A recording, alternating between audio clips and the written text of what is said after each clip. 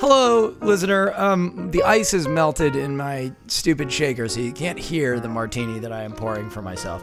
But we are here once again for another episode of City Mouse Country Mouse with me, your one co-host, Nick Brown, the City Mouse. And me, Kate, the Country Mouse.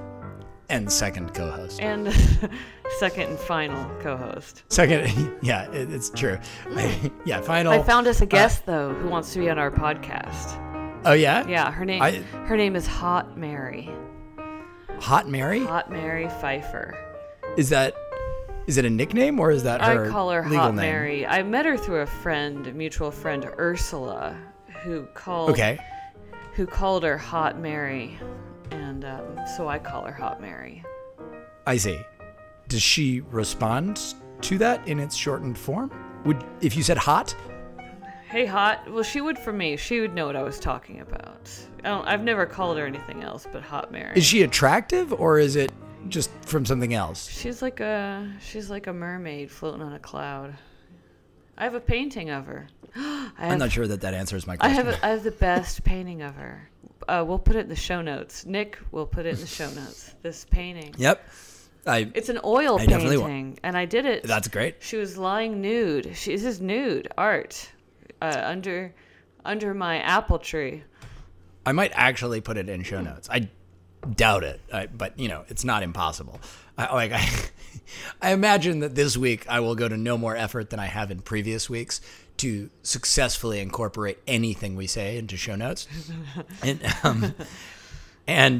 Yeah, I don't really intend to be any more diligent than I have been in the past, which is not at all. Right. Well, still more than myself. I just...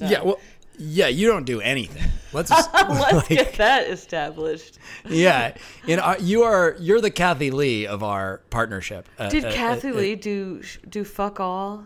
Is that compared to Regis? Really, that's he my really impression. Carried the weight.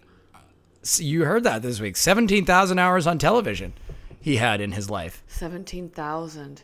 Yeah, people seem to like more than anyone who's ever lived. Oh my God. Regis Philbin, number one TV personality. Number one. Our number one is gone.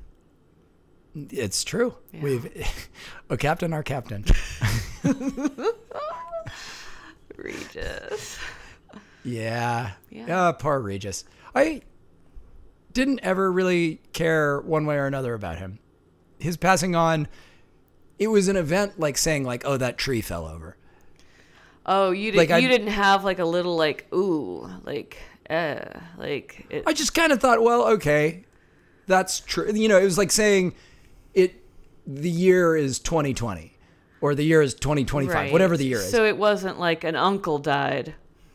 No, it was profoundly unpersonal for me. I did not have any feelings about Regis Philbin one way or the other. I liked him because he was a little different looking than a lot of the, dudes on TV with their beautiful smiles. I mean, he had a beautiful smile. You're calling Regis fat? No, he was just differently proportioned. He was... Sorry, not fat. Ugly. Right. Welcome back to our podcast, Speaking Ill of the Dead. This week, Regis Philbin. He was a different kind of guy. He had a weird nose. He was beautiful, but quite handsome. I felt more like, like the end of an era type of feeling. Mm-hmm. He was a little bit more than a tree falling over, even though that's a damn shame. Yeah. Well, most trees are too when they fall over. Yeah. Yeah. Exactly. Yours was a tree that might have hit your house when it fell. The mighty oak. So what other updates have been happening with you, Catherine? What do you got this week? Any new news? Well, I'm starting a new writing project. Okay. And it's entitled Buffalo Tuchus. Okay. I think I'm going to try to follow the bison transfer. They're going to give some native tribe in South Dakota some buffalo, the Department of the Interior. In Wyoming? So it might come from Wyoming. It might come from Yellowstone. I mean, I don't know the location yet. I don't know if they know, but it's happening this autumn. Huh. Yeah, they're going to give the Indians some buffalo. And I want to be there when they load them up. In exchange for taking all of their land? As per well, my first the question, norm in U.S. history? Yeah, I'm going to follow the buffalo in their semi or whatever. So I'm calling it Buffalo Tukas because that's what I'm going to be staring at probably for days. I appreciate you using the sort of Yiddish terminology there. My people. Because I know, and nothing quite says the Wild West like Yiddish terminology.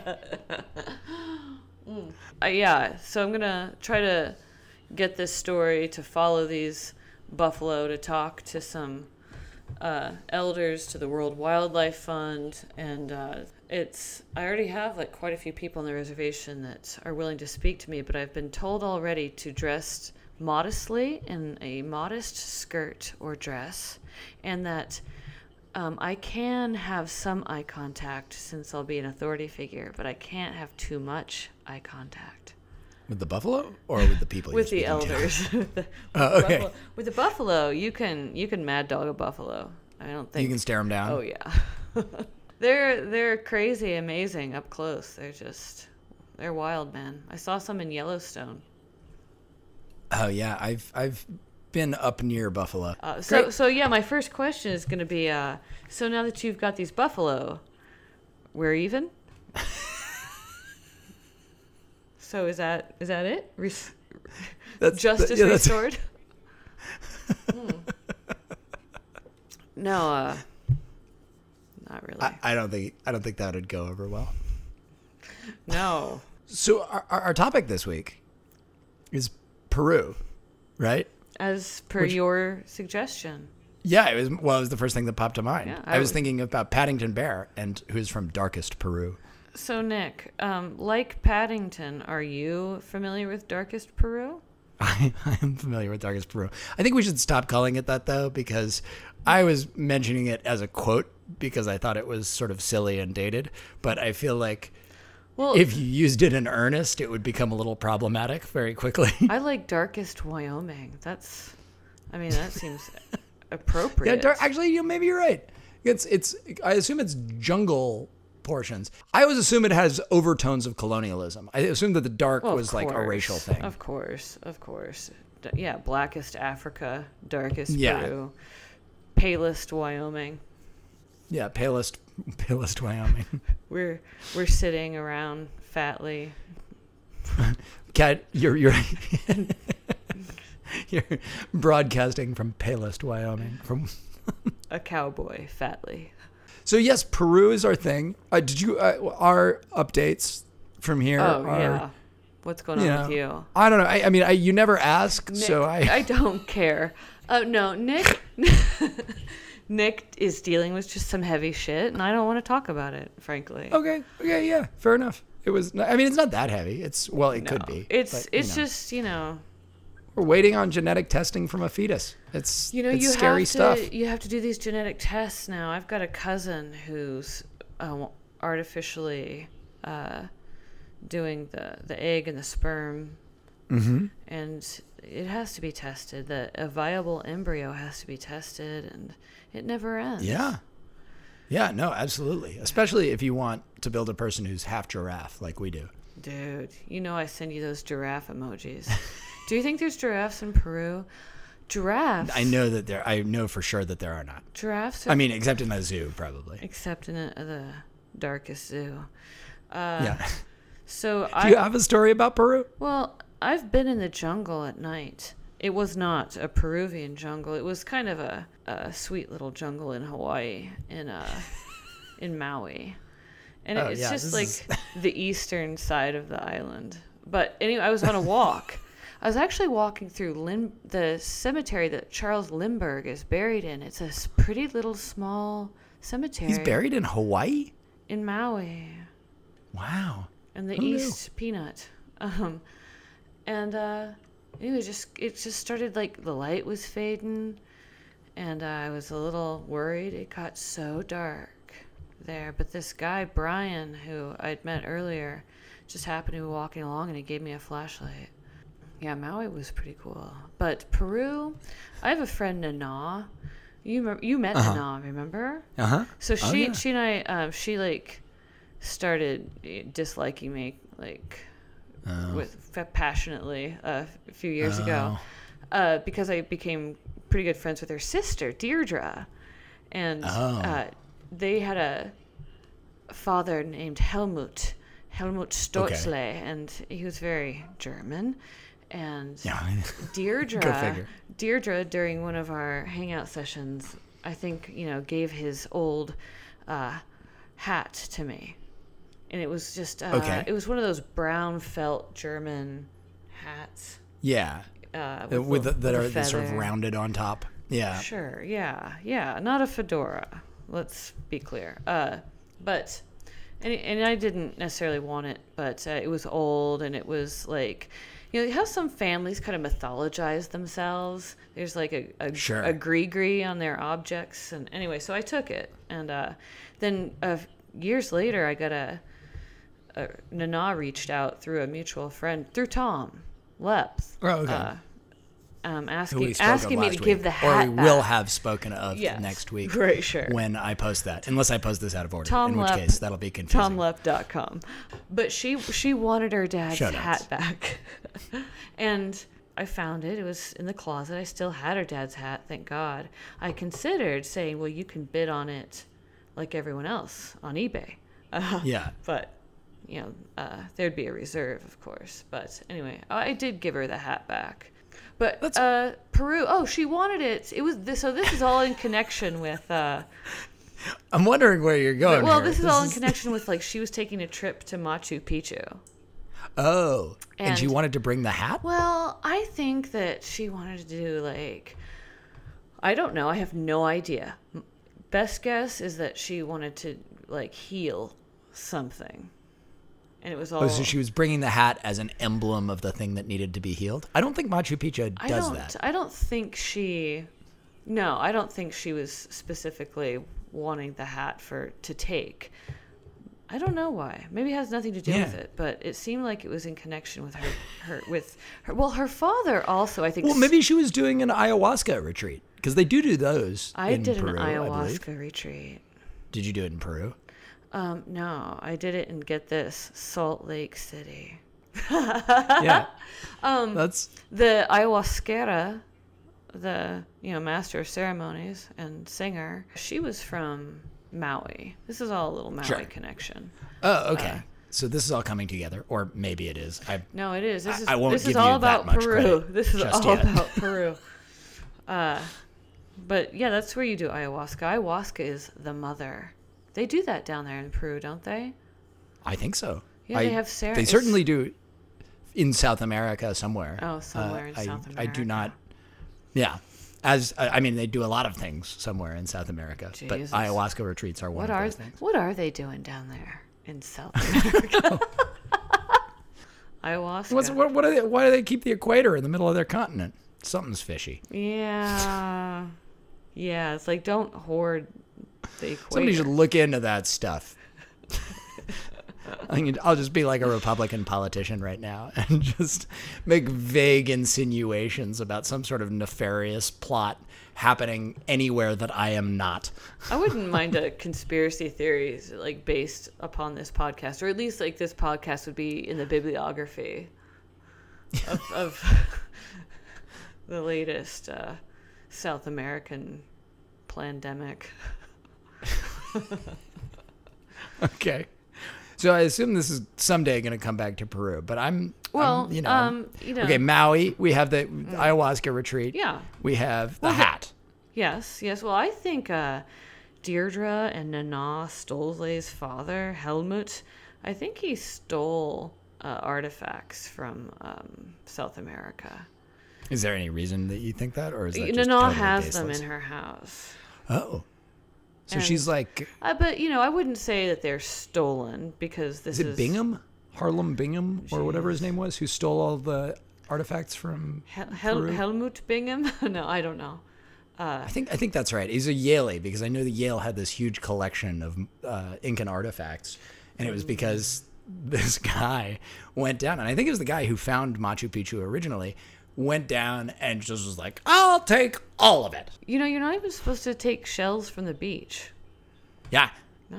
But he was more in the sort of British colonial tradition where he's like, ooh, that's a nice pyramid. That would look lovely in London. Off we go. Off we go.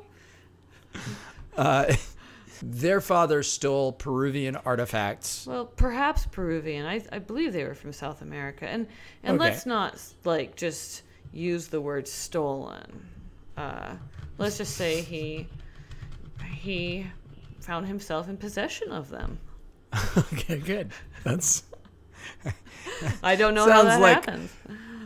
the kind of phrase that white colonialists have been using for several centuries. Well, yeah. I mean, I name names when I tell my stories. Yeah.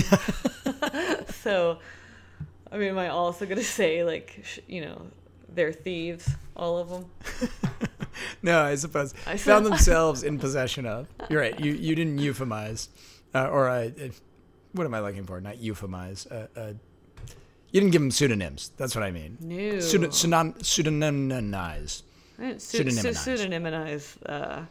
You chose not to pseudonymize your friends. I'd like to start Which- pseudonymizing myself, though. Yeah, absolutely. You know, I just ran across this old zine I used to write for, Bedlam, and my Sure. pen name, I had completely forgotten about it, was Dolores Lips. Doesn't it sounds like a drag queen? Yeah, it definitely does. Yeah, no, I thoroughly agree with that. So, do you have a story about Peru? I do actually have a story about Peru, and mine's going to be much more straightforwardly about Peru because I was in Peru. So it's You just a story were? about being in Peru. Were you in Yes. Lima? Did you see any graffiti? I was all over the place in Peru, but I think the thing that I wanted to tell about, yes, this will do. So I went to visit Peru when I was young and poor. It was 2004.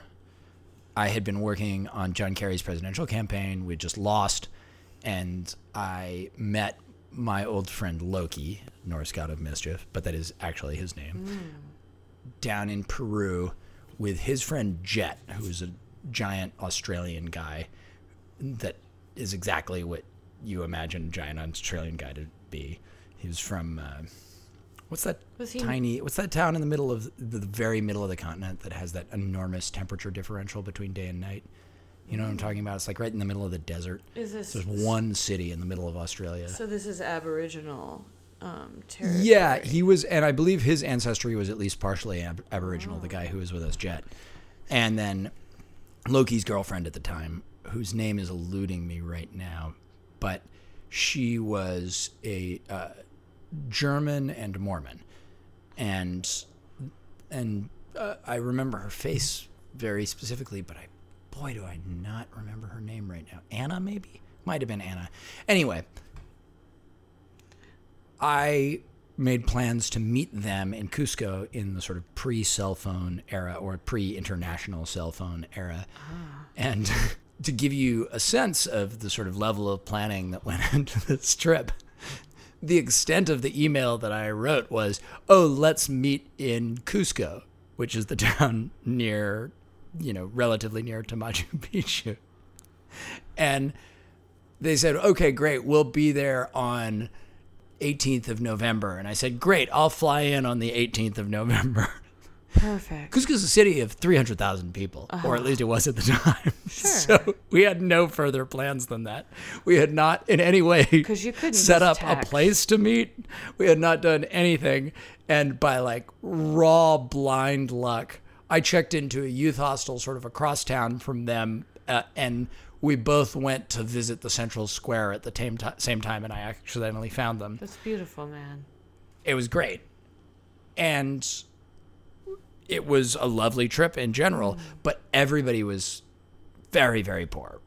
Like Loki's budget, I remember we were going to travel through Peru for 3 weeks, and his net budget for food, tickets, everything was $600. So our budget was basically $200 a week, including lodging and food. Cool. Which is not easy to do. So we knew we wanted to see Machu Picchu, and we wanted to go to Machu Picchu.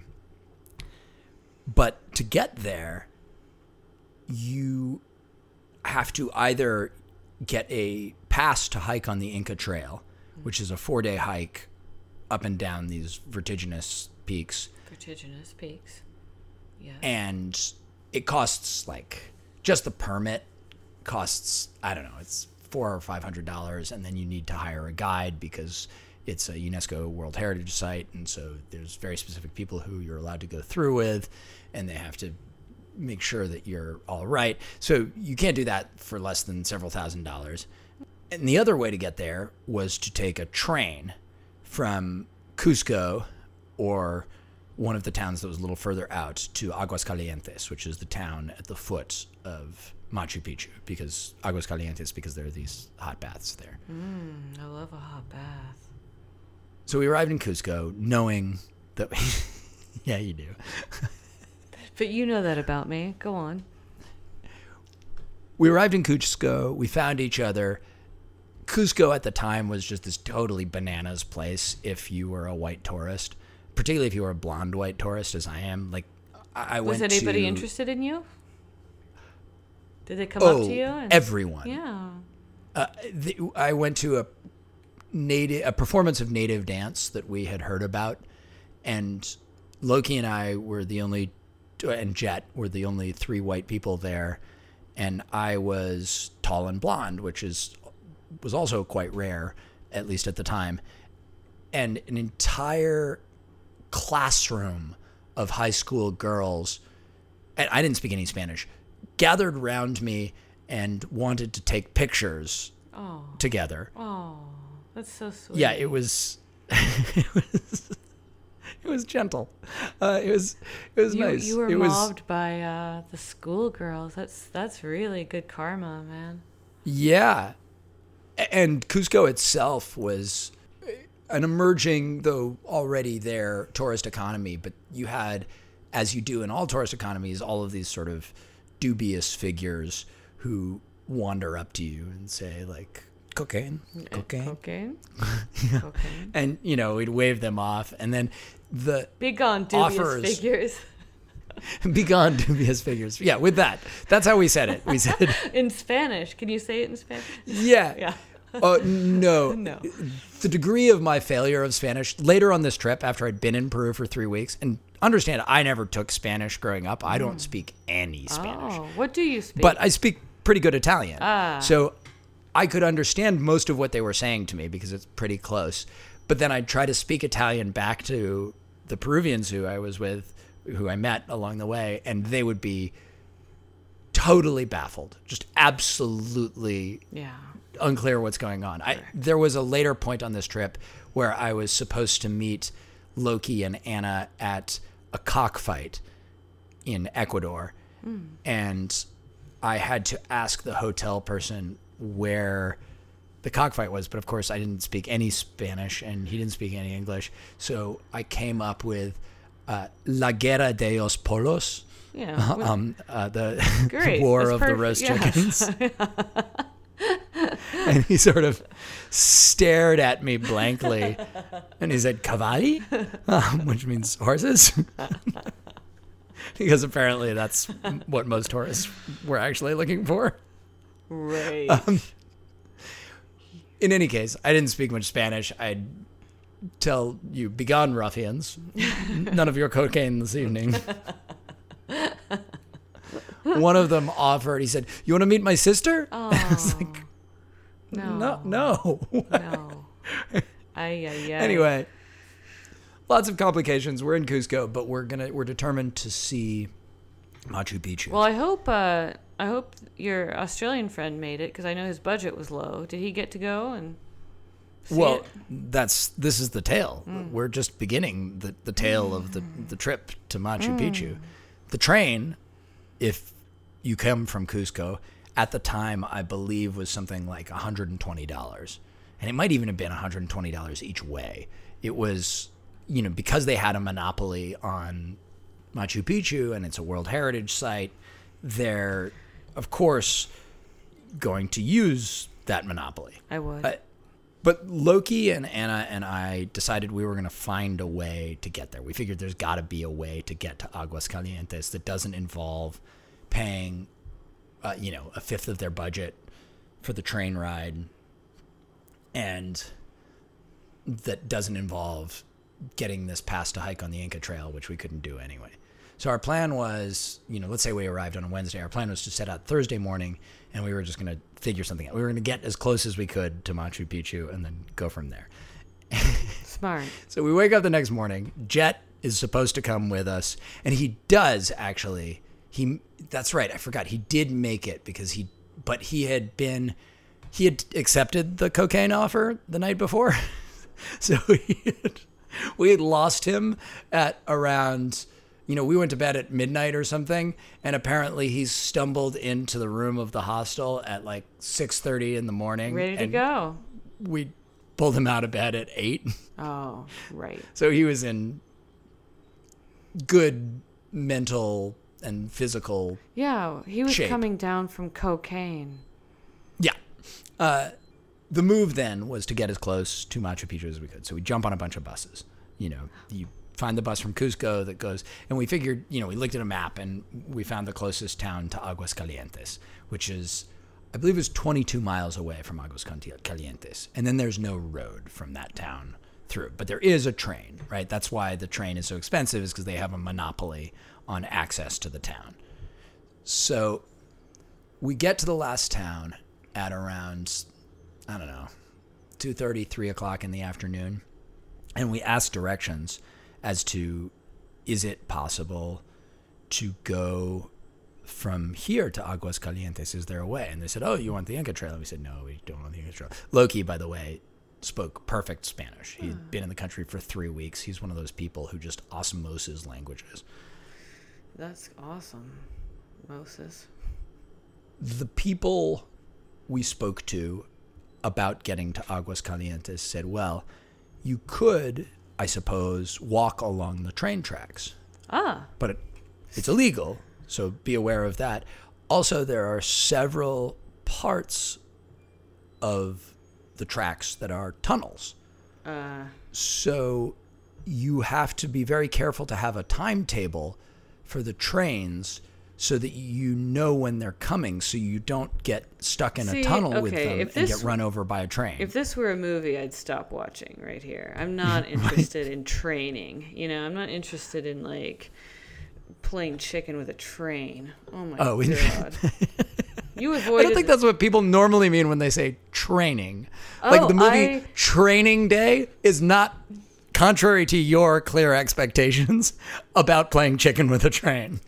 I knew this dude in Lawrence, Kansas, Anthony, who wanted to take my naive little friends and I training one night, which means that he knew this bridge where a train came by, and you could be on that bridge, not underneath it, but on it, in this little, the alcove of the guardrail on the shoulder of the train track over a bridge.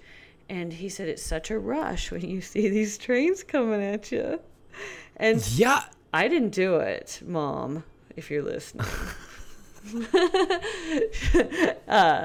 I was horrified. My friends did it, and I was down in the basement with Jim Morrison. I was down in the basement with Jimmy. I walked away. I couldn't handle it.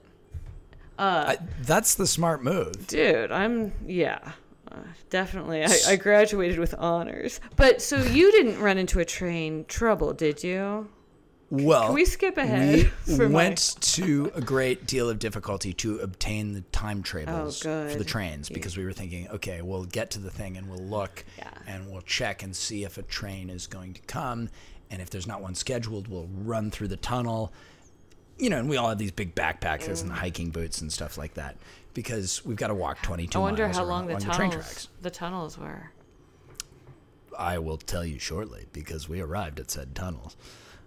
So we left the town. We got the furthest along the train tracks we could go was there was a minivan that was basically a school bus for kids from the country who came to this last town to go to school.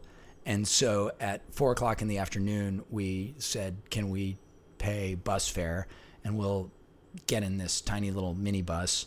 It was a VW minibus with 4 rows of seats, and 4 rows of seats designed for people who are much like, I'm 6'1", Jet was 6'3", Loki's 6'2", and Anna was 5'2" or whatever. For children. But and then children. But they had to shove us in like sardines. We were packed to the point where I couldn't move my arms when the vehicle was moving. Amongst the children?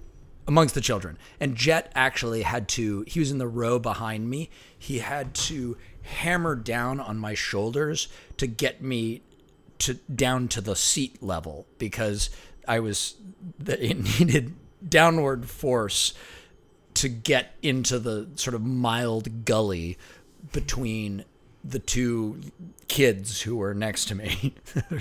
We were just absolutely packed in.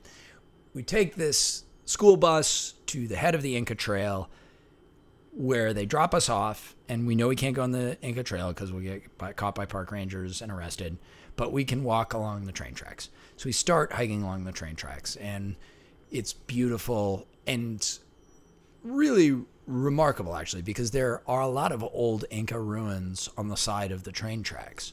After maybe 45 minutes or an hour, a couple miles, among the many badly planned things here is it's 22 miles, and we're starting the hike at 4:00.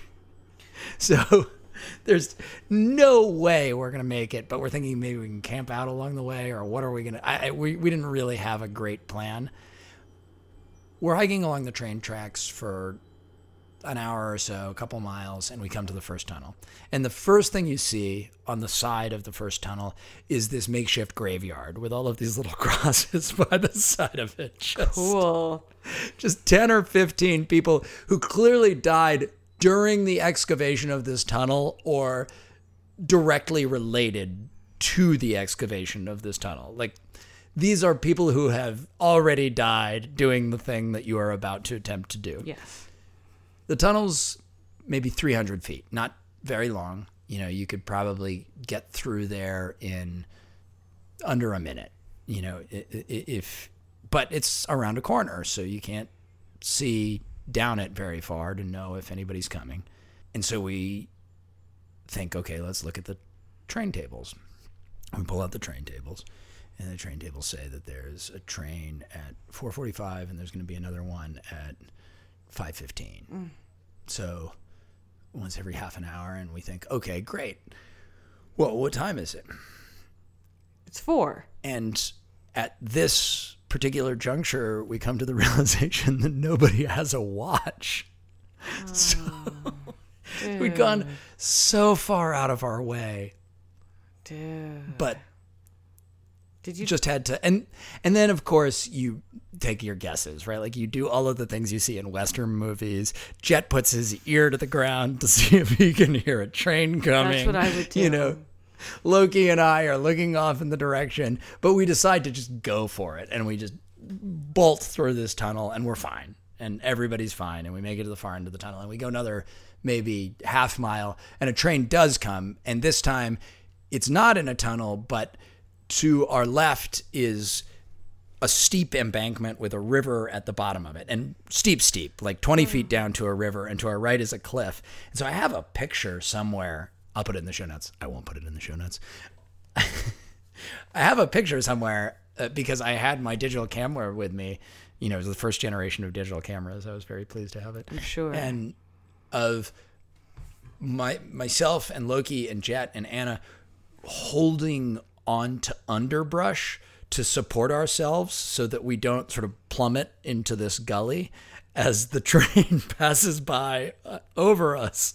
And all of the people on the train are sort of like, I wonder if they're going to die. Yeah. Honey. A lot of curiosity. Pass me some more bourbon, darling. Oh, look, death wishers. Be gone with you ruffians. I spent time in Peru. Be gone with you ruffians. I know the local dialect. So We hike for maybe 3-4 more miles, and it becomes clear that this is a bad idea. Like, really, we're less than a third of the way, and it's almost dark.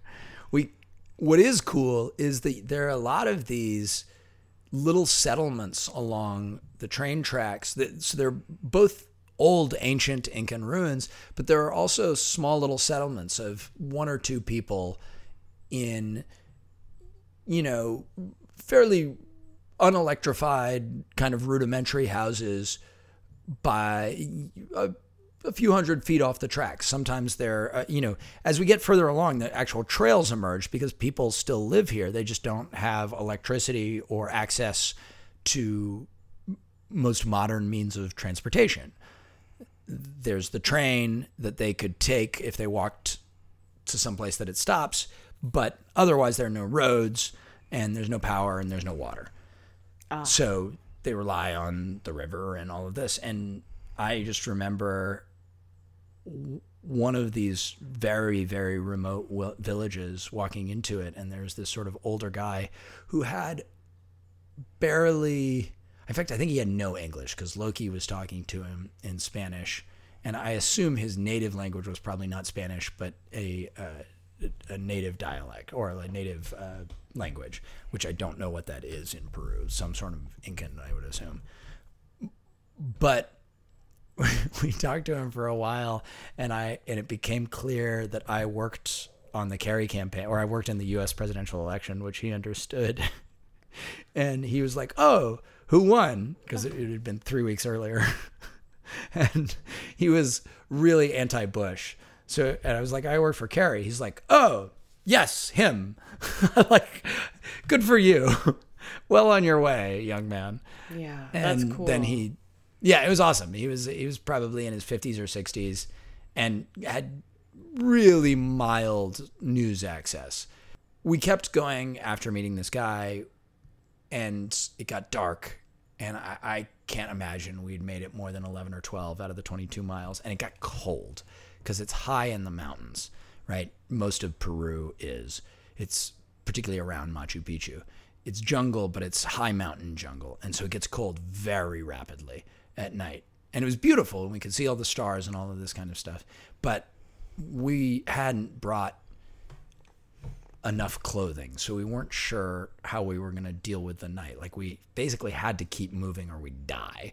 So we did, because that's what you do. And eventually, at around, we didn't have a watch, so I have no idea, but let's say 10 o'clock, we see a single car moving along the track and stopping and inspecting the track with flashlights. And we're pretty sure that it's making sure that it's clear for when the train comes through, right? If a branch or something fell down, you do the inspection overnight to make sure the tracks are in order. Mm-hmm. And there's a way station along the way where railroad employees can sort of rest. And Loki says, "Okay, I think what we're doing right now is illegal, but maybe I can talk to this guy, and maybe I can see if he'll give us a ride." And totally. The most important thing here is that we don't expose ourselves. So you guys stay hidden in the bushes, and I'll go up to him and I'll see if I can negotiate something where we can give him some money and he can take us to Aguascalientes. And Loki sort of goes up to the guy as he's stopped at this way station. He's having a cup of coffee or something. And he begins to talk to the guy, and like 3 unruly children, the 3 of us are all tired and hungry. And before he gets out sort of 4 sentences to like push his negotiating position, we have all climbed into the train car. And are just sort of, "Do with us what you will. Please let us out of here." And as luck would have it for us, the guy agrees that for, I believe it was either $5 a piece or $10 a piece, he would take us to Aguascalientes. Very cool, man. Yeah, and he did. He, took us along in this little car, and he also agreed for the same price if we met him 2 days later at 5 a.m. at his work site where his bosses wouldn't see. We could hide in the bottom of the train, and they would take us back to the roadhead, and we could, hitchhike back into town from there. So we did. So you did. And we got to Aguascalientes at probably 10:30, 11 o'clock at night. We found a hostel that would take us, and Loki spent the rest of the night. He said, all I can think right now when I look at everyone here, because it's a lot of tourists and a lot of white tourists, it's like, you paid $120 and you paid $120 and you paid $120. And we were so proud of our frugality.